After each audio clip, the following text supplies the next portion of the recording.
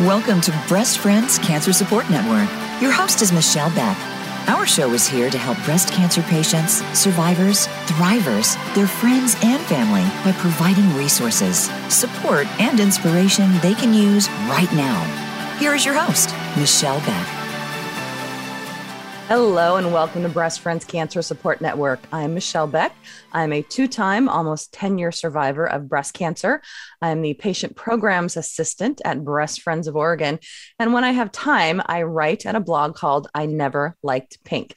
And that's also where you can find me on social media. So today is one of my favorite shows, as my listeners out there know. I love talking to women who have been impacted by cancer and the fabulous things they have done with it. So my guest today, her name is TJ Hills. She is a financial consultant. She has been impacted by breast cancer. She is an estrogen researcher, author of an Amazon book bestseller, Sex, Drugs, Babies, and Breast Cancer, The Health Benefits of Estrogen Testing. She's a speaker and so much more. We're going to get into all that today. So TJ, welcome and thank you so much for being here today. Thank you so much, Michelle, for that amazing introduction. And thank you very much for having me as your guest. Well, as we were talking before we jumped on here, I finished up your book a few days ago and I learned I know a great deal about, estrogen, breast cancer and things like that. But really your book opened up my eyes to so many things because we get all the things, the lists of things we're supposed to do and not do, but you actually tell us why. And that really makes it so much easier to do whatever steps we need to do because we know why, not just do it. So I greatly appreciated that and definitely going to be promoting it to as much as I can to people. So tell us a little bit about yourself, the non-cancer side. Well, I am, and I don't say this with pride, I am a super mom par excellence. I have, hey, own it. I have my own business. I run this foundation. I have 3 children, 21, 16, and 16. And as I was just telling you, one of them wants to be a student college athlete. So that is managing his budding career is a full-time job in and of itself. Mm-hmm. I still manage my financial consultancy and have a few other book ideas in between giving a lot of speeches. So sure, in your spare time. In my spare time. And so the one thing I want to say to you and your audience is that the big difference between me being a supermom pre and post cancer is that when I sit down and I have, I'm still paper, my lists are still on paper. And so, when I start my list, I force myself to make sure that I've done my medical care first, to make my appointments, to get everyone who needs them, their records, to make sure that I am not ignoring in any way, shape, or form any part of my health. And so that's like the big difference is that, Supermom's first job is to stay alive. Well, and that's interesting. That's interesting you say that because in the beginning of your book, that's really what you talk about is that you were doing all of these things. You were running your business, your family, and you were letting your own health be at the back and you were ignoring symptoms that there was a problem going on, but you just weren't. You were too busy doing everything else and taking care of everyone else and not yourself. So yes. And that led, potentially to your cancer diagnosis. So can you tell us a little bit about that and how you found it? So, as you said, I was really sick for about, I'm not exactly sure, but 18 to 24 months before I found a lump in my breast, which is how most young women, I was 44 when I found the lump. And prior to finding it, I had been extremely tired, which is not my MO. Like I'm like the Energizer Bunny. So I'd been going to bed really early. I'd been sleeping a lot. I had been like becoming exhausted, which is very unusual for me. And I had been bleeding irregularly. A lot. And so the irregular bleeding was affecting my migraines to the point where, it made like running my supermom life really unsustainable. And so right before I was diagnosed, my husband, of all people, because he's way worse than me, actually took me to a functional medicine doctor, like up the street, who put me on one of the things that I will talk about later, one of the supplements that helps you with your estrogen metabolism. And so the reason why I have never dropped this in all of these years is because I am convinced that if I had taken care of myself earlier and really like prioritize myself earlier, I would have not wound up with stage 3 cancer, or could have been a lesser cancer, and maybe I wouldn't have even had it at all. So that's a mystery that's unsolved, but it does motivate me to keep doing what I do. Sure. So with stage 3 cancer, surgeries, chemo, radiation, what did you go through? I went through 3 lumpectomies, axillary dissection. I had a botched surgery, which also led to my discovery here. I was not able to make it all through chemo completely because I kept almost dying. Yes. And full radiation. And then I have been on hormonal therapy since. So 10 years on tamoxifen, and I'm on my 2.5 years or whatever of aromatase inhibitor, which I will probably be on for life. The bane of my existence. I'm taking a break from them right now because my knees had gotten so bad I couldn't even walk up my stairs. So it's hard. The AIs and the side effects for some people are just, they're rough. So it is really hard. That's, it's very hard. Right. It's all about figuring out the quality of life. It's a hard equation, but let's talk about you and your discovery. So when you were going through this, and when you were diagnosed, you said you were super mom, you were running your own business. And how did you transition? And yes, you're still doing the financial stuff, but really needing to go back and like, I'm going to do research on estrogen because I feel like that had a really big part in my process. Like what was the real impetus for you to do that? Because there are other people out there doing it, but you kind of took it and ran with it. Well, so what happened, the long story is that, so what I do as a financial consultant is I research. Okay. So I research and I research data. So and I've been doing that for many, many years successfully. And what I do is I go out and I find the best researchers. So after the botched surgery, what I did is I started basically interviewing doctors. And so I saw every breast cancer surgeon in the city before I chose my second surgeon. I saw every oncologist in New York City, the breast specialist, before I had started chemo. And I reached out to every doctor who I'd ever trusted before. So I had, long story, but anyway, one of my internal medicine doctors referred me to a biochemist who had been working with the military on nutrigenomics. And so I met one of the foremost experts on nutrigenomics at the time, when it was really, really unheard of. Well, until your book, I had never heard of. So I'm going to ask you to give a detailed description of what it is. And back then there was only one commercial testing company where it was available. Everything else was in labs. And I met him, and then he started me on the discovery of researching estrogen. And I didn't just research estrogen.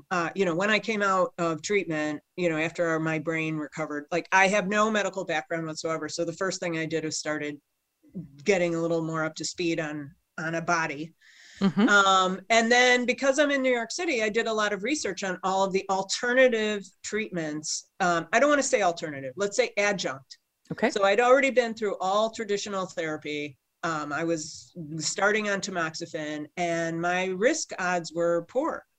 And so, because back then I didn't qualify for Oncotype testing. Right.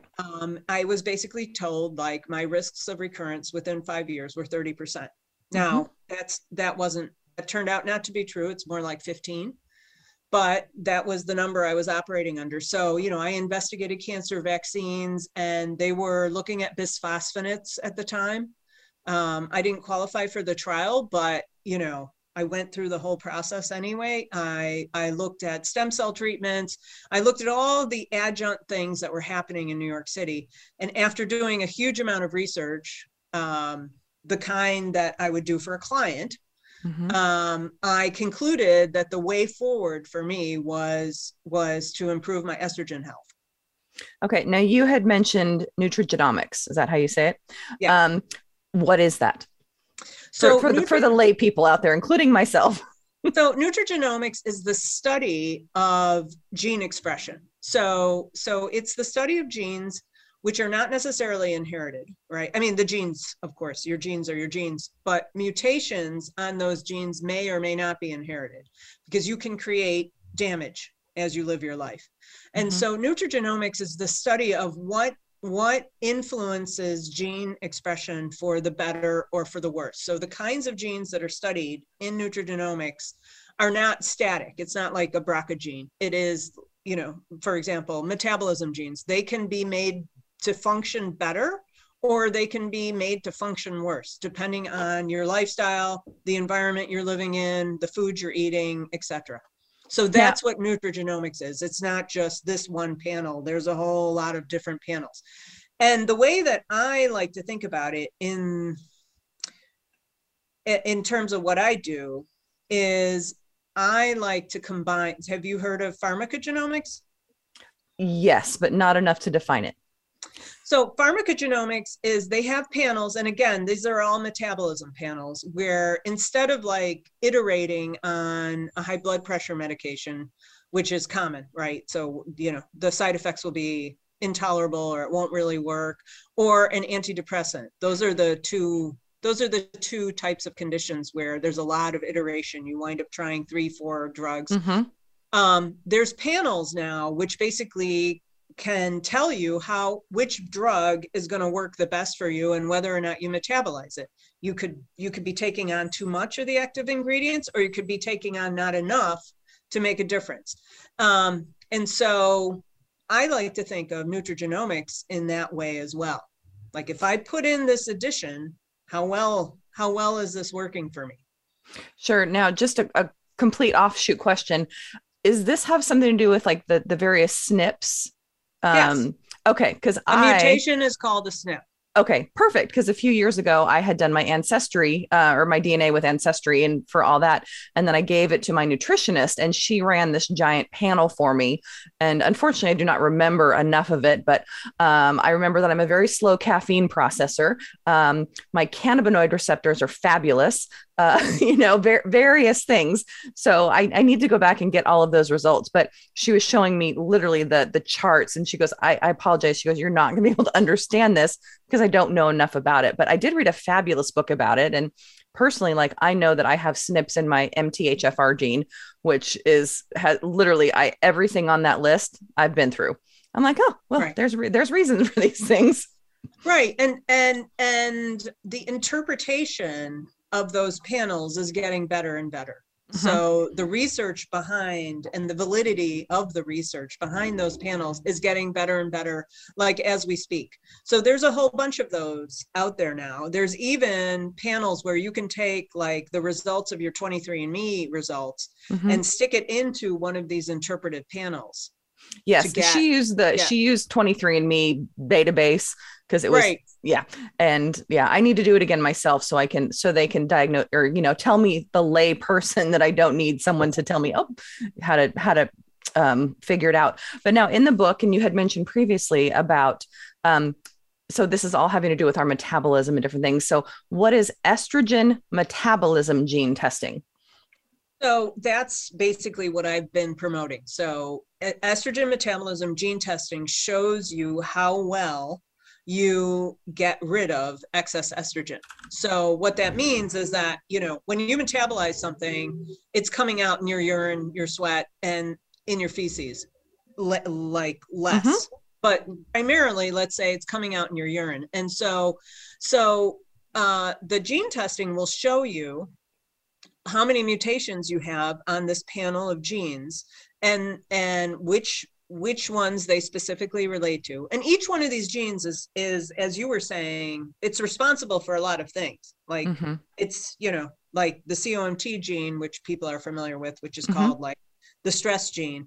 It's just one of the metabolism genes. These are all metabolism genes. And so it's going to tell you how well or how poorly you are getting rid of excess estrogens in your body, because your body is producing. I mean, you don't want to get rid of everything. You want to get rid of excess. Okay. So ideally you're getting rid of the excess and keeping just what you need. Right. And going into menopause and for me, like I don't want any estrogen in my body because my cancer loved it and I've had it twice. So it's a hard balance. And then the lack of estrogen has caused so many issues in my body that I'm dealing with on a day-to-day basis, but I'm here. And so that's what I consider important. How do we get estrogen gene testing? So there are a few, so my standards of what constitutes a good gene panel that you are actually going to take measures on that may impact your life. There's a few companies that make my standards basically that are in my website. So you go to my website, which is betterestrogen.com, and in there's a list of testing companies. All of this testing requires some form of medical professional, whether it's a nutritionist or a chiropractor. And some of the testing companies actually offer you a virtual visit. So you can go in, buy it, their physician will order for you, their physician will review the results with you. So if you don't have a physician who you can just say, hey, I want to do this, order it for me, there are those options. So it's a lot easier. There's probably like a half a dozen testing companies up there. But then there's also like what you were talking about. Now in my opinion, you need someone you really trust to do it that way. Oh, definitely. What is your website? Betterestrogen.com. Perfect. And listeners, just so you know, TJ is not getting any financial benefits from these recommendations. It is based on her research and what she feels is best. And that's what she's sharing. She's is not profiting from these things and this information. So definitely check it out on betterestrogen.com. There's multiple tabs on there and you can go and see what, which one might look good for you to bring to your physician to order, because definitely I think it's super important for all of us who've been through it. And for those of us out there who may not have had cancer, but really want to know about our bodies and how can we hopefully prevent a cancer occurrence, not even just a recurrence. So we are going to take a quick break here. So listeners, please stay with us. If you or your family members need our programs, please go to breastfriends.org to see what we can do for you. It's under patient programs, so check it out and stay with us. We will be back in a minute. Become our friend on Facebook. Post your thoughts about our shows and network on our timeline. Visit facebook.com/Voice America. Thank you for listening today. Breast Friends needs your support. We rely on donations to continue our mission that no woman goes through cancer alone and to keep the show going. Please consider making a tax-deductible donation to Breast Friends. You can text BF Radio to 41444 or visit us at breastfriends.org to donate. You can also like us on Facebook at Breast Friends of Oregon or follow us on Instagram at Breast Friends PDX. Be sure to tune in to the Voice America Health and Wellness channel every Wednesday at 9 a.m. Pacific, 12 p.m. Eastern Time for Breast Friends Cancer Support Network. These days, everyone is looking for information on staying young, healthy, and fit. The Voice America Health and Wellness Network is here to help you on your quest to better health and a better you. We talk about everything from diet, fitness, and aging to substance abuse, personal growth, mental health, and much more. Learn from our experts who cover health and wellness from traditional and holistic perspectives. Tune in to the Voice America Health and Wellness Network. Healthy living starts here.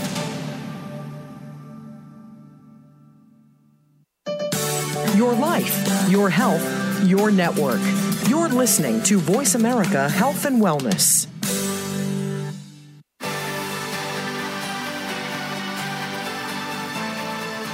You are tuned in to Breast Friends Cancer Support Network. To reach the program today, please call us at 1-866-472-5792. Again, that's 1-866-472-5792. You may also send an email to Michelle Beck at breastfriends.org. Now, back to the show. Thanks for staying with us. I'm Michelle Beck. My guest is TJ Hills, author of Sex, Drugs, Babies, and Breast Cancer, Health Benefits of Estrogen Gene Testing. Now, TJ, before break, we were talking about how to get the estrogen metabolism gene test. Sorry, my brain is moving faster than my mouth today. So let's talk about where we really are exposed to estrogen. Like what should we be looking for in what we put in our bodies, around our bodies, and things like that to make a difference? Okay. Well, there's so women or how do we get the most exposure, I guess, from estrogen? Well, women get their estrogen exposure from two sources. The first one, primary one, is your ovaries. Okay. So your ovaries produce estradiol, because estrogen is a group of hormones. It's not a hormone. So your ovaries produce estradiol. And when people say estrogen, mostly they're talking about estradiol, which is the strong one. And the other place you produce estrogen in your body is in your fat. It's called adipose tissue, actually, fat. And you produce a much weaker form of estrogen called estriol in your fat. And then you produce a different one, which is specific to pregnancy. So those are the internal ones. And then externally in America, we are exposed to tons and tons of estrogen-like substances, like everywhere. In our food, in our water, in our sunscreens, in our cosmetics. And all of that adds up to like a drip, drip, drip situation where you are taking on extra estrogens. And so I've said the biggest exposure for last, which is estrogen medications. So birth control pills, which are very weak these days, hormone replacement, which has got a wide variety of that, it's referring to like a wide variety of drugs, and infertility medications. And all of those drugs are designed to raise your estradiol level. That is their job. So those are the primary sources of where a woman in America are going to get estrogens. I say in America over and over because in Europe and in other places, the food, water, cosmetics, et cetera, are more protected. And I know from your book, you had the trifecta: birth control pills, the IVF, and the hormone replacement. So you pretty much overloaded your body with estrogen. I didn't do hormone replacement because I never made it. I never made it. But I did do, in addition to the infertility drugs, I did. That's right. The study that you were in. I participated in a study, and I took Chinese herbs all at the same time. So many things going on right there. I'm infallible. Never gonna die. Well, and that's what I really appreciated in your book that I mentioned before. This was the first time when someone explained to me why being overweight is bad for you in terms of breast cancer, because that form of the estriol is produced in the fat cells. And I was like, okay, that makes more sense now, other than someone just telling me don't be overweight. Like, I know I shouldn't be overweight, but now I know why. So that is incredibly helpful. And there definitely was some medical terminology in there that sometimes I did have to stop and look it up, but generally it was a great job for the layperson, which I really appreciate. Well, thank you. And so how does breast cancer risk, it's related to our estrogen exposure? So that's super complicated. Okay, dumb it down for me. well, first, let's just say that we're only in this, for the purposes of the show, talking about garden variety breast cancer, which is breast cancer that's fueled by estrogen and progesterone. Yeah. So that is about roughly 80% of all breast cancers. The rest are going to be genetically related, or there's also like a category of negative breast cancers. Triple negative, it's its own beast. Yeah. Right. And so when you look at like the American Cancer Society or breastcancer.org, when you look at like the lists of established risks, apart from like chemical exposure or genetics. So if you're not living next to a polluted stream or some factory somewhere, or have had some like wildly heavy chemical exposure, all of the risks are somehow estrogen related. And if you back into those, you can actually go like gene by gene in terms of like what would improve that into like, well, how do we avoid that? So what we know, so you can't say like, oh, well, you know, if you have too much estrogen exposure, you're going to develop breast cancer. You can't take it that way. What you can take it is the other way. So what they do know categorically through decades of research, even before they had these gene tests, is that women who have garden variety breast cancer have poor estrogen metabolism. Okay. And they know also that women who have less poor estrogen metabolism are the ones that live longer. So their mortality rate is better. So you can take it backwards, basically. So once you have breast cancer, it's like critically important to start examining this. And if you're at high risk for it, I don't mean high risk for breast cancer. I mean high risk for taking on a lot of estrogen. So you take this gene test, your panel comes back with every single mutation, then that means you need to be more careful, not just for breast cancer, but for a bunch of other conditions, and to keep yourself healthy and in control of your body as much as you can. Can medications we take also affect our exposure for estrogen? Sure. So those medications specifically, which are the ones we manage our fertility life with, you know, starting out with birth control pills, then if you need help getting pregnant, anything, or if you want to freeze your eggs, those are infertility medications, which are the strongest in this trifecta. And then later there's hormone replacement. So the drugs are the strongest exposure you're going to get. Yeah. And, you know, when you're in your late teens or early 20s or whenever you think, oh, I'm going to go on birth control pills because I don't want to get pregnant. And then you stay on them for, you know, if I was on them for 20 years before I was like, oh, I want to have a baby now. And it never even crossed my mind that it could contribute to having too much estrogen in my body. And it's scary. Well, you know, birth control pills nowadays are like a tiny fraction of what they were when I was taking them. So they're literally like old birth control pills were like 50 milligrams of estradiol every day. And now like the strongest of them is 20 and more like 10. That's so good you're to hear. literally, yeah, you're literally talking about like 20%, you know, 80% less of the medication doses. But, you know, pregnancy has a whole lot of complications in and of itself. And birth control pills, if properly managed, are not something that I would say is going to, there's been like no definitive studies like, yes, this is going to lead to your breast cancer. To me, it's more like a total load. If a tiny fraction of all of this is staying in your body over decades, because the biggest breast cancer risk is age.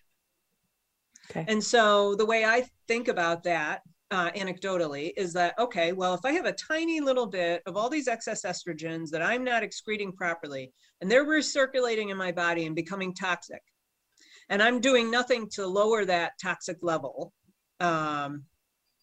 then the older I get, the more that's going to build up and contribute to my risk.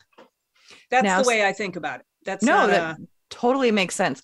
Now, for me, I was diagnosed the first time at 41, which people are being diagnosed younger and younger now, I think for a plethora of reasons, but and so presumably I don't metabolize my estrogen well because I had a new primary occurrence in my other breast while I was even on tamoxifen.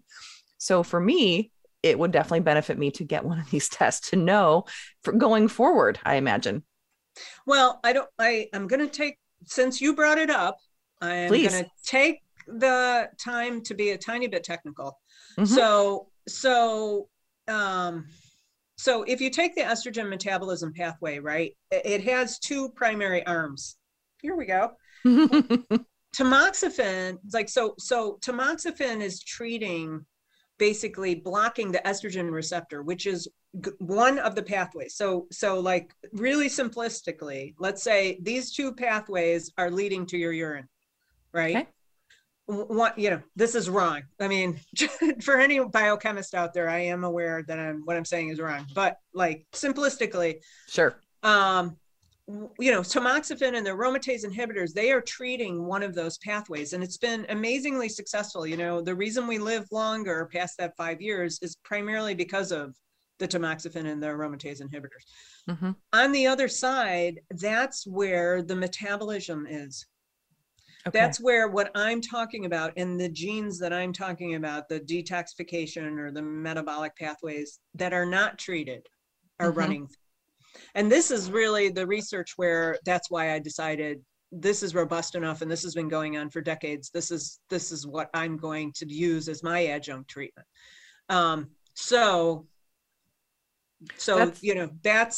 That's why I think for breast cancer survivors, this is super helpful, because what you're doing is you're improving that one pathway that the drugs aren't taking care of. Yeah. See, no one has ever said that to me before. I had no idea. So thank you. I mean, I hate that you went through it, but thank you for doing it and finding all this information. Now, we'd talked about IVF treatments before. How do those medications can possibly lead to too much estrogen in our bodies as well? So, like I said, birth control pills now are nominal. And hormone replacement is hard to measure because there's so many different drugs. There's literally like dozens and dozens and dozens of drugs plus supplements. But infertility drugs are measured, right? Because the objective of an infertility drug is to dramatically raise your estradiol level so that you produce more than a single egg in a single cycle. So you're potentially raising your estradiol levels from, like, let's say 50 to 3,000.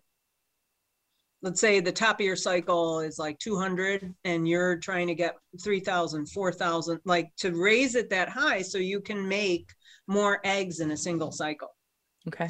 So if you're not metabolizing that properly afterward, or you don't become pregnant, because the dirty little secret behind IVF is that it's not that successful, particularly for older women. Right. So if you don't become pregnant, because pregnancy essentially changes your entire chemistry, it's just a whole chemical change. Then you're looking at the possibility that some of those drugs have not been excreted properly. So if you're not doing anything to get them out of your body, then they have the potential to recirculate. Yeah. And, and cancer loves that. So now you had mentioned it's hard to calculate for hormone replacement therapy, but it is incredibly common in women after menopause because the menopause symptoms suck. Let's just put it out there. But the statistics, I believe you said 44% of women have used it, but so that's kind of hard to quantify in this equation. Well, yeah, because there's so many different drugs, right? So for example, like real pharmaceutical drugs, that's not even estrogen, right? Those are fake estrogens, right? And yes, I mean, if people were actually monitoring, I mean, the way you can monitor IVF is because they actually monitor you, sometimes daily. They're actually monitoring you. People aren't doing that when you're taking hormone replacement. Now, look, hormone replacement is a beautiful thing, right? You're not just talking about the symptoms that you can feel that are incredibly unpleasant. You're also talking about the state of your heart and your bones and your sanity. And like there's a whole lot of benefits to being on hormone replacement. For sake of the argument, let's just say bioidentical hormone replacement. Because there's other complications with the drugs that have nothing to do with breast cancer. And so my thought about all of these drugs is get the test, because you should be on hormone replacement, right? If you come back with a panel and it's got no mutations, or it's got 1 or 2 SNPs out of, a possibility of 24, then go for it. Like, take your hormone replacement, right? Mm-hmm. And for cancer survivors, there's a game that my oncologists play with me. So, so for example, I will take vaginal estriol, mm-hmm. and I'll play around with it, and then, get measured here and there, but because I need to walk. Yes. Oh, I've used it as well. It definitely is. It has helped me quite a bit. And, so, it's not like you're not completely removing it. You don't have to completely remove it.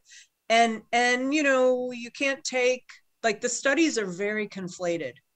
Mm-hmm. The studies are very, very conflated. So it's difficult to go through.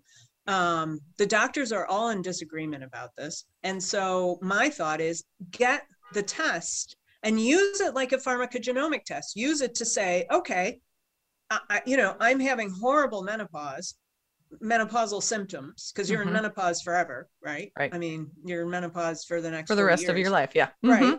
Right. And take it, right? So, like, I mean, I think, like, if everybody took this test, you'd actually have way more women going back on hormone replacement of some form or another, because they'd feel more confident about it. Oh, definitely. And obviously getting these test results and going over them with your team to help, figure them out and what is best for you is definitely highly recommended. And again, betterestrogen.com, correct?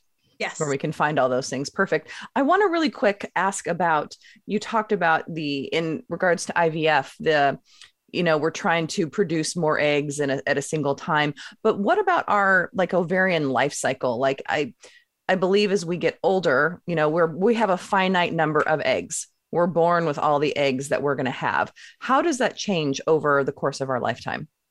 Or what happens to our eggs over the course of our lifetime?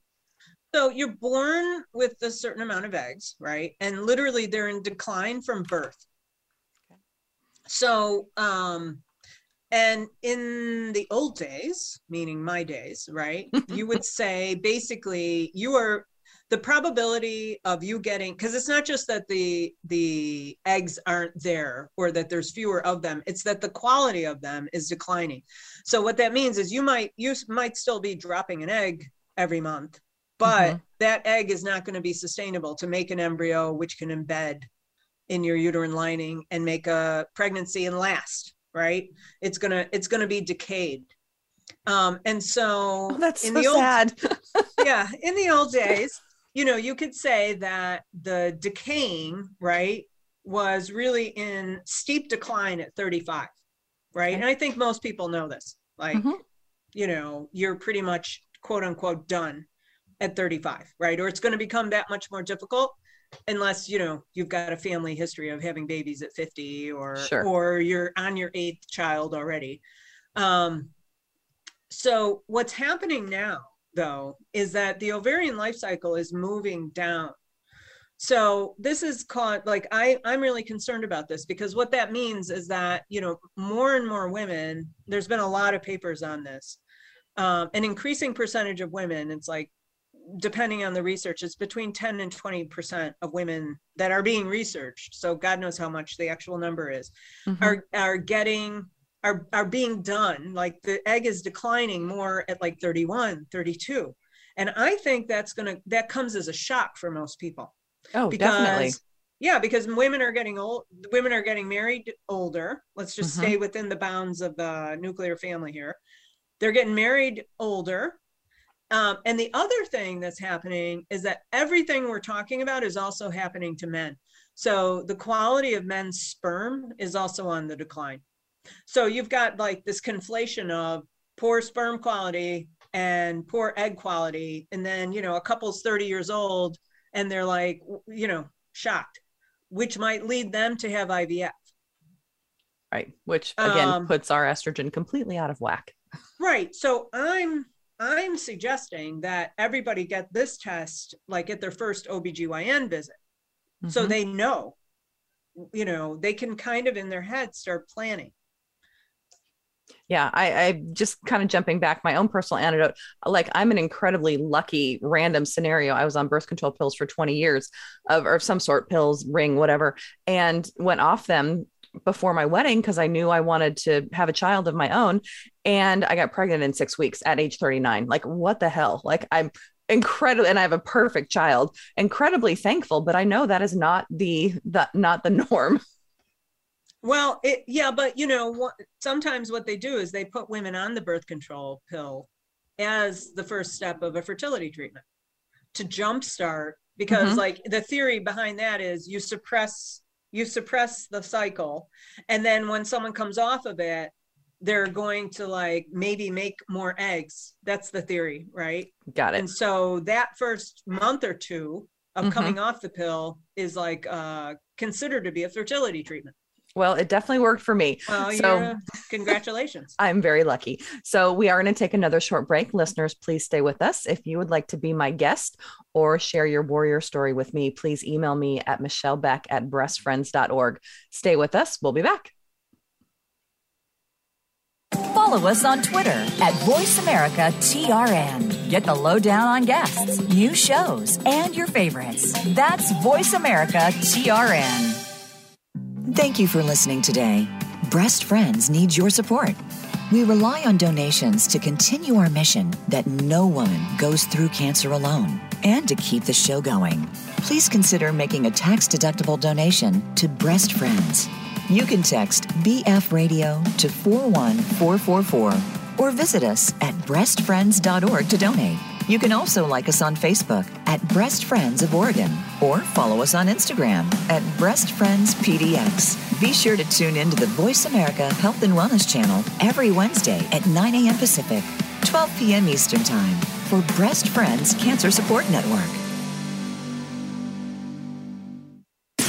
Voice America programs are now available on your favorite connected device, including Amazon, Alexa, and Google Home. Through streams with Apple Podcasts, TuneIn, and iHeartRadio, listening to your favorite show is as easy as saying the show name followed by the word podcast. Hey, Alexa, play Finding Your Frequency podcast. If that doesn't work, try adding on TuneIn or on iHeartRadio or on Apple Podcasts. Your life, your health, your network. You're listening to Voice America Health and Wellness.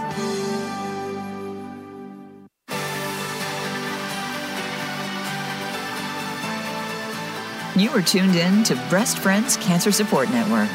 To reach the program today, please call us at 1-866-472-5792. Again, that's 1-866-472-5792. You may also send an email to Michelle Beck at breastfriends.org. Now, back to the show. Thanks for staying with us. I'm Michelle Beck. My guest is TJ Hills, author of, I'm going to mess it up again, Sex, Drugs, Babies, and Breast Cancer, the Health Benefits of Estrogen Gene Testing. So we've been talking a lot about the estrogen and what it does in our bodies. But TJ, let's talk about how women can improve their estrogen health overall. Well, that's a good topic, because that is the end game here. So, if let's just assume you've had your estrogen gene test and you have mutations on every single gene, because I hate making recommendations that people might consider when they haven't taken the test. So let's just assume that you've got mutations on every single gene and you need to improve every single. So the first, probably the most important thing that people should be taking is a substance called DIM, or indole-3 carbinol, which is basically the active ingredient in what's the mustard family. So broccoli, cauliflower, mustard, dandelions, collard greens. The active ingredient in there is the most important substance for that will help get the estrogen going out in the urine. That's the most important thing. The second thing in terms of supplements that are recommended once you have a test is Just an omega. A lot of people are taking that, and a really strong antioxidant.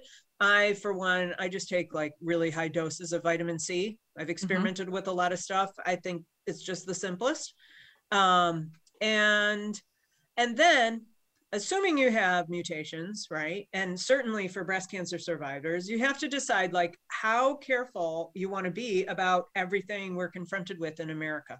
So hormones in our food, because you're actually ingesting it, super important. So, drinking milk, eating cheese, buying meat that is specifically without hormones is a really good first step. Eggs, same thing, so those are the easy things. And then our skincare, one of the things that I like to do as like just a quick and dirty is just buy things that are made in Europe. And they have to it can't be European brands. They actually, because a lot of the big brands, they have factories in New Jersey. You have to actually get it made in Europe because all of the stuff is banned. So all of because their rules are a lot more stringent than ours. Right. So that's like a quick and dirty thing. And, there are plenty of cheap European cosmetics. Like there's no reason for that. It's just easier, right? If you add some of these things in. Same thing for sunscreen. I think laundry detergent is another big one. What you're putting in your dishwasher, because it sticks to your plates, right? So then you're ingesting it. Huge thing is to not microwave plastic. So like literally take the Trader Joe's frozen rice out of the plastic bag and all of those other packs where it's like, oh, stick it in the microwave for 3 minutes. Just take it out and stick it in a glass bowl. I think, if you invest a lot of time up front. So for example, the Environmental Working Group has an app where you can see the toxicity of every single product. Once you pick a laundry detergent, you just stick with that. So it's like an investment up front. Like sometimes what I do is I try and go to Trader Joe's because a lot of their products will be hormone free. Yep. Because this can get really expensive.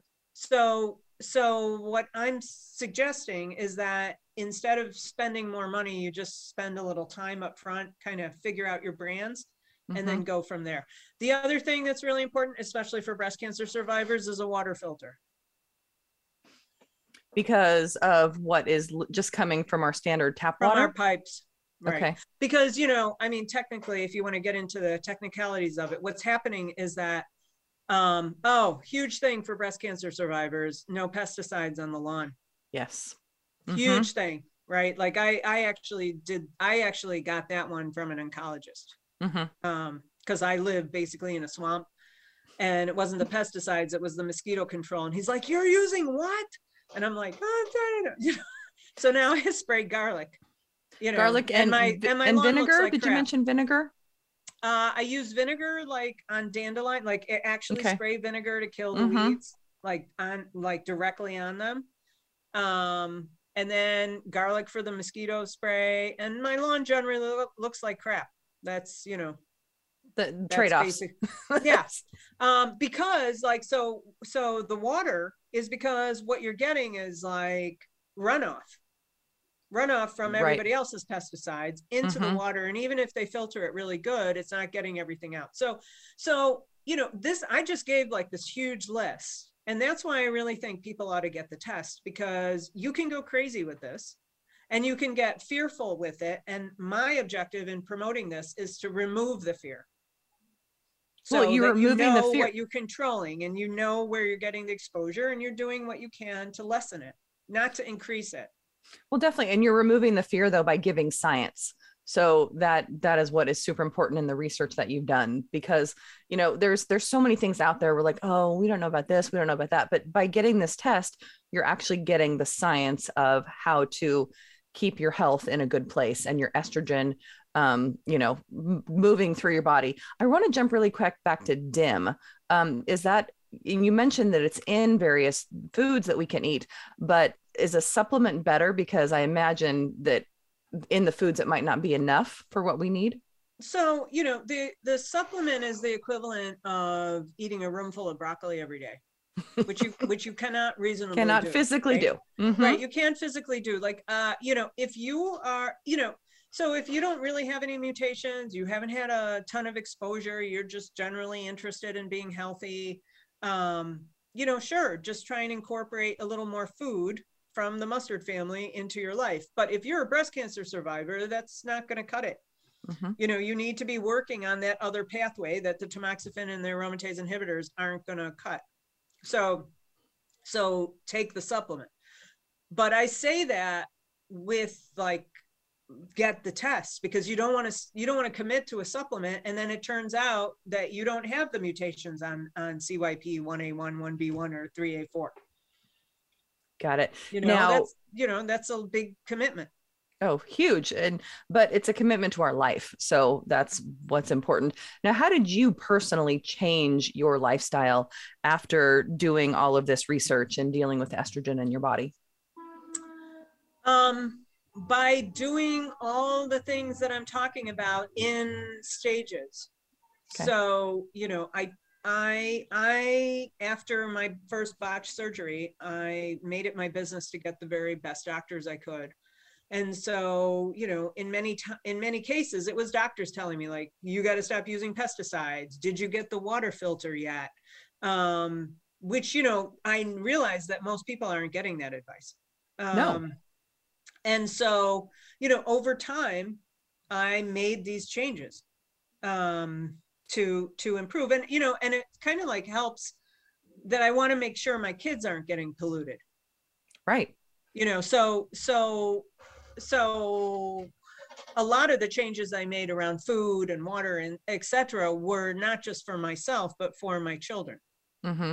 Because then once you know how polluted the food is, it gets kind of scary.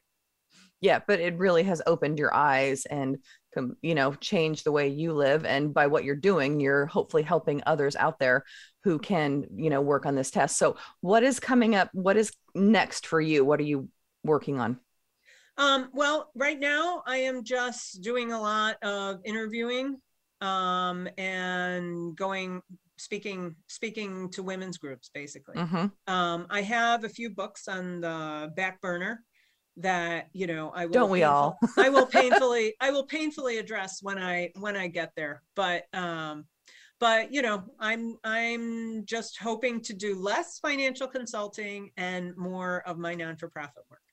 Well, I definitely appreciate that. Now, we've talked about the getting the test and promoting and watching the pesticides and all the things. Is there anything that we missed out on talking about that can really promote better estrogen health? Well, apart from keeping a low BMI, okay. I really struggle with that. But it is important, for breast cancer survivors, right? Mm-hmm. For breast cancer survivors in particular, because you don't want to be producing more and more estrogen from your own fat, because then sure. In some cases you're negating your treatment. You're negating the validity of all these other things you're doing. Sure. Completely makes sense. Again, can you please tell our listeners how they can find and follow you? And I know you have videos and things like that as well. So my website is betterestrogen.com or .org. And I have a LinkedIn channel and I have a YouTube channel, both under TJ Hills. Perfect. And your book is available on Amazon. My book is available on Amazon. It's Sex, Drugs, Babies, and Breast Cancer, the Health Benefits of Estrogen Gene Testing.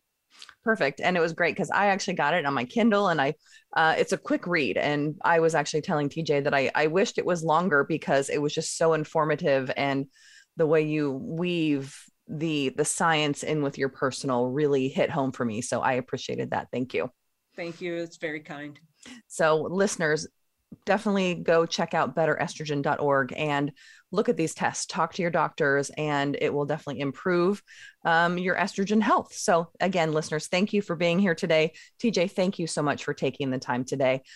Greatly appreciated. And we're definitely going to keep promoting this out there to help women going forward. Thank you for having me. Yes. So listeners, if you would like to be my guest or submit your story, email me at michellebeck@breastfriends.org. You can find our show on the Voice America Health and Wellness channel or wherever you get your podcasts. And you can also watch the videos on the Breast Friends YouTube channel. So, excuse me. If you would like to make a donation to Breast Friends to ensure that no one goes through cancer alone, you can do it on our website or by texting BF Radio to 41444. We will be back next week. And until then, remember, we rise by lifting each other.